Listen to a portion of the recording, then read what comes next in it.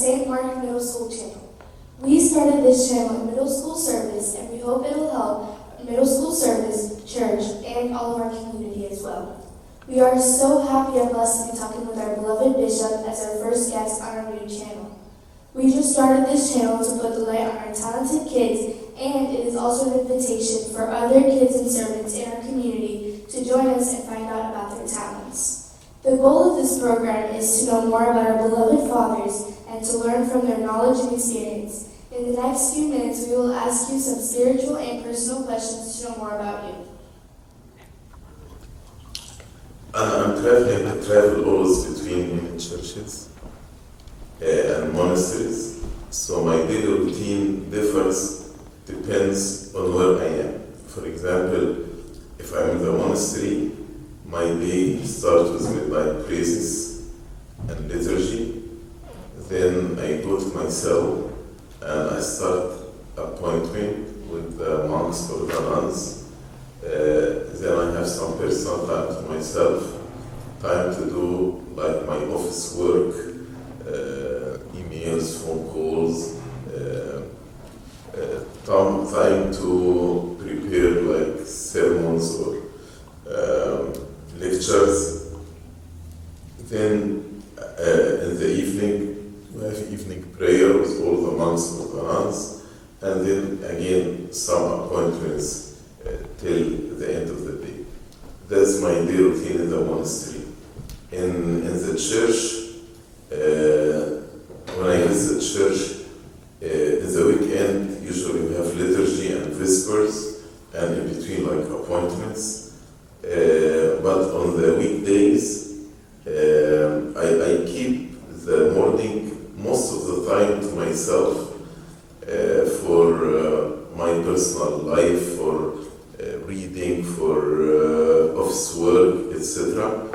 And in the evening, we go and do visitations or appointments or meetings in the church. But if there's activity in the morning, like visiting some people in the hospital or liturgies, so it's flexible. So I don't have a daily routine because I travel from place to place. So my schedule actually differs, depends on the church or the monastery or the community that I'm visiting. How do you spend your free time? I don't have free time. I am behind, and if you give me 2 years to finish things that I'm behind, it will not be enough. So I don't have free time. Every day, from the moment I wake up until I sleep, I'm working. And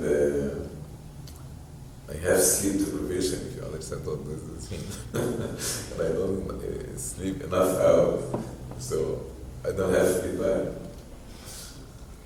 You know, when you have convention or conference, usually in the schedule there is time called free time. This free time is the time of my appointments. So people want to eat with me, that's my free time. So all my time I'm free, but I enjoy what I'm doing, I'm not complaining. So I don't need that, I don't feel that I need free time because meeting with the people, when God uses me to help the people, it gives me the relaxation that anybody get when he has free time. Saying it is your first time for you to visit St. Mark after the remodeling. How do you like it? Oh, I am very, very, very happy with it. It's beautiful church. I couldn't believe it is the same church. Everything is beautiful. The iconostasis, the altar, the icons all over, the painting, the choice of the lights, the pews, the woodwork, everything is really, really beautiful. I like it very much. So some kids say they do not have any talents. What advice can you give them? I don't believe that anybody has no talents, because God give each one of us at least one talent. But maybe some people, when they say, I don't have talent, means they mean I don't have a prominent talent, like a musician, or I have a beautiful voice so I can sing, or I am very, very expert in IT, something like this. But if you read about the gifts of the Spirit in 1 Corinthians chapter 11, one of the gifts is called chapter 12, sorry, chapter 12. One of the gifts is called helps. No. So to help others is a talent. So just to help others, for example, if I find somebody needs a cup of water and I take this cup of water and give it to him, that's a talent, to have a compassionate heart. So I need actually to pray and ask God to help me to discover my talent. Then when I listen to the feedback from others, for example, somebody will be, Sayyidina, you are good in helping others. Maybe that's my talent. Or Sayyidina, you are good in listening. So maybe my talent not just I listen and give this comfort to the people. Sayyidina, you're good, for example, in organizing convention. Maybe that's my talent, administration. So everybody has talent, even if it is not prominent, but God distributed the gift to each one as He wills. Some kids say that our liturgy service is very long. That's why they use their phones during liturgy. What advice do you have about that? So what is reasonable for them? How many hours? I guess anything more than an hour, kids get tired of, in my opinion. More than 1 hour? I guess. Okay. But if we say 1 hour, some people may say it's long. Why it's not 30 minutes? I guess it's different for everyone. That's what happened in other churches. For example, in the Catholic Church, the Mass is 30 minutes. And there are some churches, I'm not joking here, I'm serious. Some churches in Texas are drive-through churches. See your expression on your face. So, when we come to the church, we come to spend time with God. And if we really love God, we will not feel that the church is long. Why we feel the church is long? Because we come in our mind when they will finish, I want to leave. So from the moment I enter the church, I want to leave. But people actually who come to enjoy spending time with God, they will not feel it long. For example, if there is a friend, you are going to visit this friend, but you don't want to spend the time. So from the first moment you went to visit this friend, you want actually to spend the shortest time to leave because you don't feel comfortable around her. Even if you spend 20 minutes, you're going to say, oh, finally I left. You spend 20 minutes. But if you love somebody, maybe you can spend half day, 6 hours, 9 hours, and you will not feel bored. Same way, people who like sports, I can watch the Super Bowl or whatever for hours, and I don't feel it's too long. But if I don't like sports, 15 minutes, it will be too long. 10 minutes will be too long because I don't like sports, and so on. For example, yesterday, many deacons attended with us from 3, we started at 3, and we finished at 12. 9 hours, But most of us, because we were enjoying praising God and enjoying the time, we don't feel the 9 hours. It just went just like that. But if we think from the first moment, oh, it's 3, I want to leave, I will be frustrated from the first 20 minutes. You understand what I'm saying? Living here in the U.S., many kids say that they should be more Americanized than Coptic. What are your thoughts about that? What do you mean by Americanized? Language or culture or tradition or? All of them. Language, yes. That's why most of our liturgy are now in English. For example, liturgy today, most of it was in English. Yesterday in Midnight Praises, we have Coptic or Arabic and have English. People have the right to enjoy and to pray in language they understand. But also we understand that our culture is Coptic, especially for us who are Coptic, not convert, not American, join the church. So it's part of our identity, part of who we are. And I know one of the programs for the middle school is about learning Coptic. Let's learn Coptic. This will connect you with our heritage, and this is very important. Let me share a story with you. I visited Spain about 7 years ago, and I met a Catholic monk. So he gave me a book. He translated to Spanish by Saint Pacom, the father of Kinel. But I personally don't read or understand Spanish. So I asked him, can you tell me the name of the book in English? Assuming that he translated the book from English to Spanish. So he told me the English version is not, nobody translated to English, it does not exist. So I asked him, then from which language you translated the book? He told me I translated from Coptic, and he is not Egyptian, he's from Spain. So I asked him from Coptic, do you know Coptic? He told me I studied Coptic for 7 years until I mastered the language, reading, writing, speaking, and translating.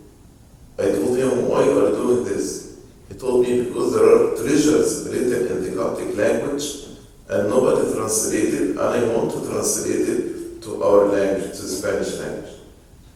To tell you the truth, I felt embarrassed that some person who's not Coptic spent 7 years in mastering the Coptic language in order to translate our heritage that's written in Coptic, to the Spanish language. So, yes, we need to pray in a language we understand, but in the same way, we should not forget our heritage. Speaking about the converts, it's a different story. People who are American but join the Coptic Church. That's a different story.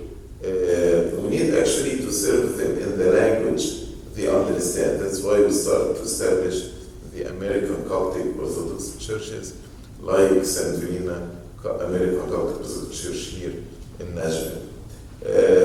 In the same way, in the culture, for us we need to integrate both culture, the American culture and the Coptic culture, to integrate them together. Integrate means take the best of the two cultures and integrate them together. But again, speaking about the American convert, they have the right to have their own culture. Culture here, I'm speaking about food. For example, we speak Arabic and Syrians speak Arabic also. So if I attended a liturgy with the Syrian Orthodox Church, I will understand because they speak in Arabic and I understand their Arabic. And then after the liturgy, we will eat together, but we eat food from Syria. It tastes very well. But at the end, I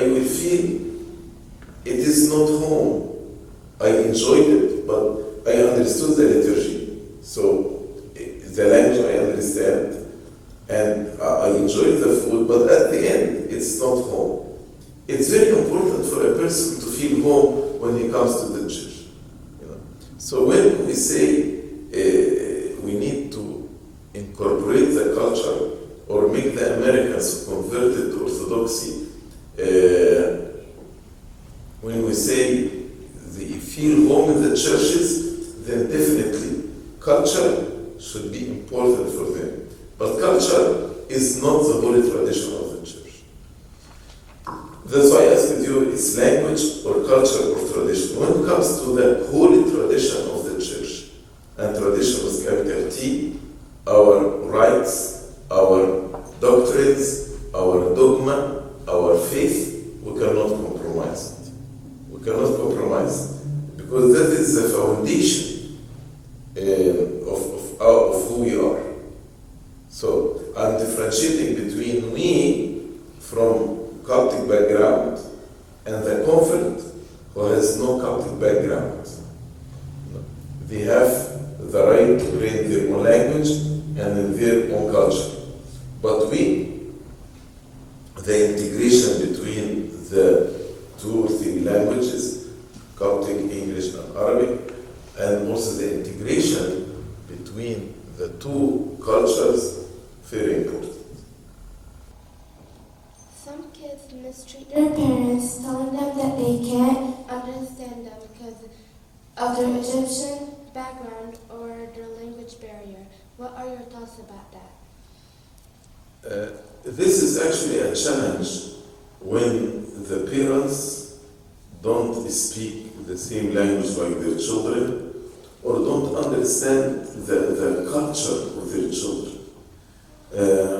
And here my advice to the parents to educate themselves in order to be able to communicate with their children.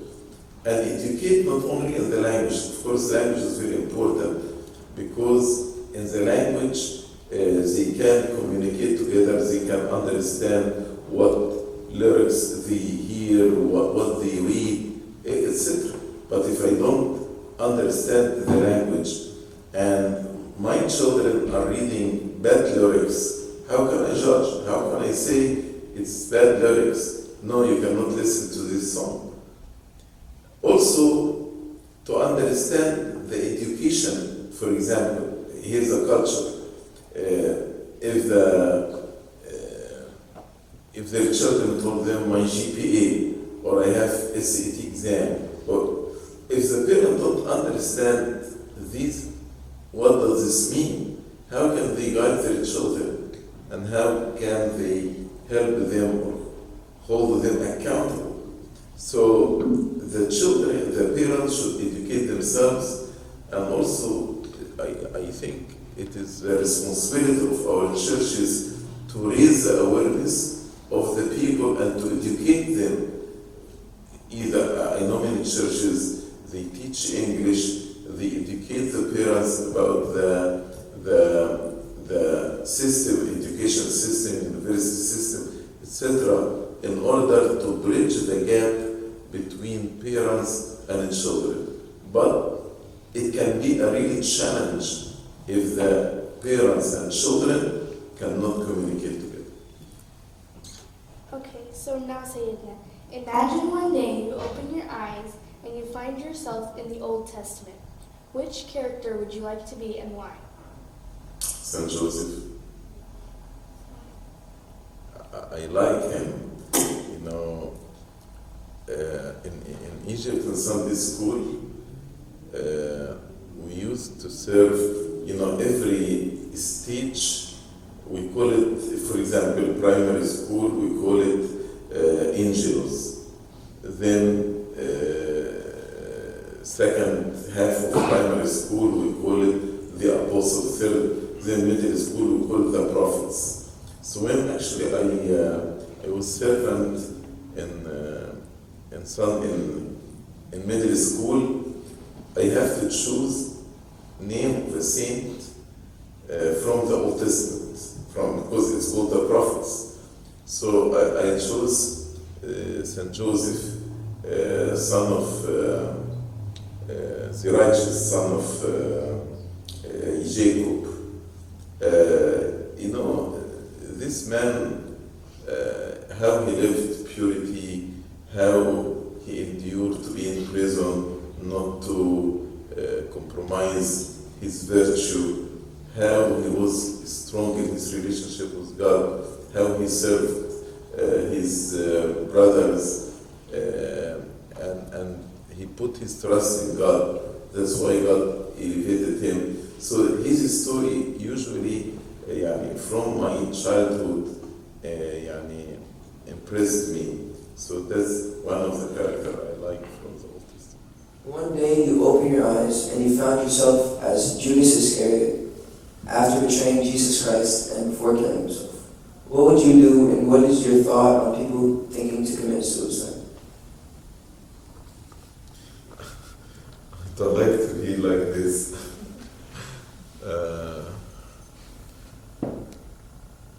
But I think for Judas, he did not speak with anybody. If he shared his ideas sincerely with anybody, for example, if he went to Peter or John or James or Andrew and told them, I betrayed the Lord Jesus Christ and I regret this, now there is no hope for me, there is no forgiveness, I'm going to kill myself. I'm sure they would give him a good advice. Peter would tell him, you know what, I denied the Lord Jesus Christ. But don't you remember when they brought to the Lord Jesus Christ a woman caught in sin and how he forgave her? Don't you remember when the Lord told us you need to forgive 7 times 70? So the Lord will forgive you. They would encourage him. But the issue that he did not share, he did not expose his thoughts, and he did not share it with anybody. And one of the benefits of confession is to expose our thoughts and to disclose our bad intentions to Abuna. And then we will get a good advice that will help me to overcome the temptation of the devil. So maybe if Judas shared with somebody, his life wouldn't end this way. As a middle schooler, how can we help our church? Middle school are a very important stage in life because you are transitional between children, like in primary or elementary school, and young adult. And in middle school, you are like adolescent. So a lot of creativity, a lot of ideas, a lot of energy. And if these ideas, creativity, energy, thoughts, directed and discovering my talents and directed this talent toward the service of God, actually can help your church a lot. Like, for example, this channel is a very, very good idea. The interviews, the presentation, the choir also can one day come help, for example, in cleaning the church, decorating the church, go and visit the sick. There are many, many people here. Actually, if you go visit them, giving them flower, especially like on a feast day or something like this, go to the homeless, serve them, many things, especially as I said, you have a lot of energies, you have a lot of ideas, creativity, so use all of this to the glory of God. Is there anything else you would like to share with us, Aiden? I am happy that I met with 4 of you and through you all the middle school boys and girls, and I like to conclude by saying the Bible tells us, remember your Creator in the days of your youth. What you're going to actually store in your life in these years will remain with you to the end of your life. God bless this ministry, God bless this channel, and from success to success, God willing. At the end, we'd like to thank you for the opportunity to talk to you today. It was such a big blessing for us to know more about you. We also appreciate all the thoughts you shared with us today. Please pray for us and for our service. Thank you, Lord.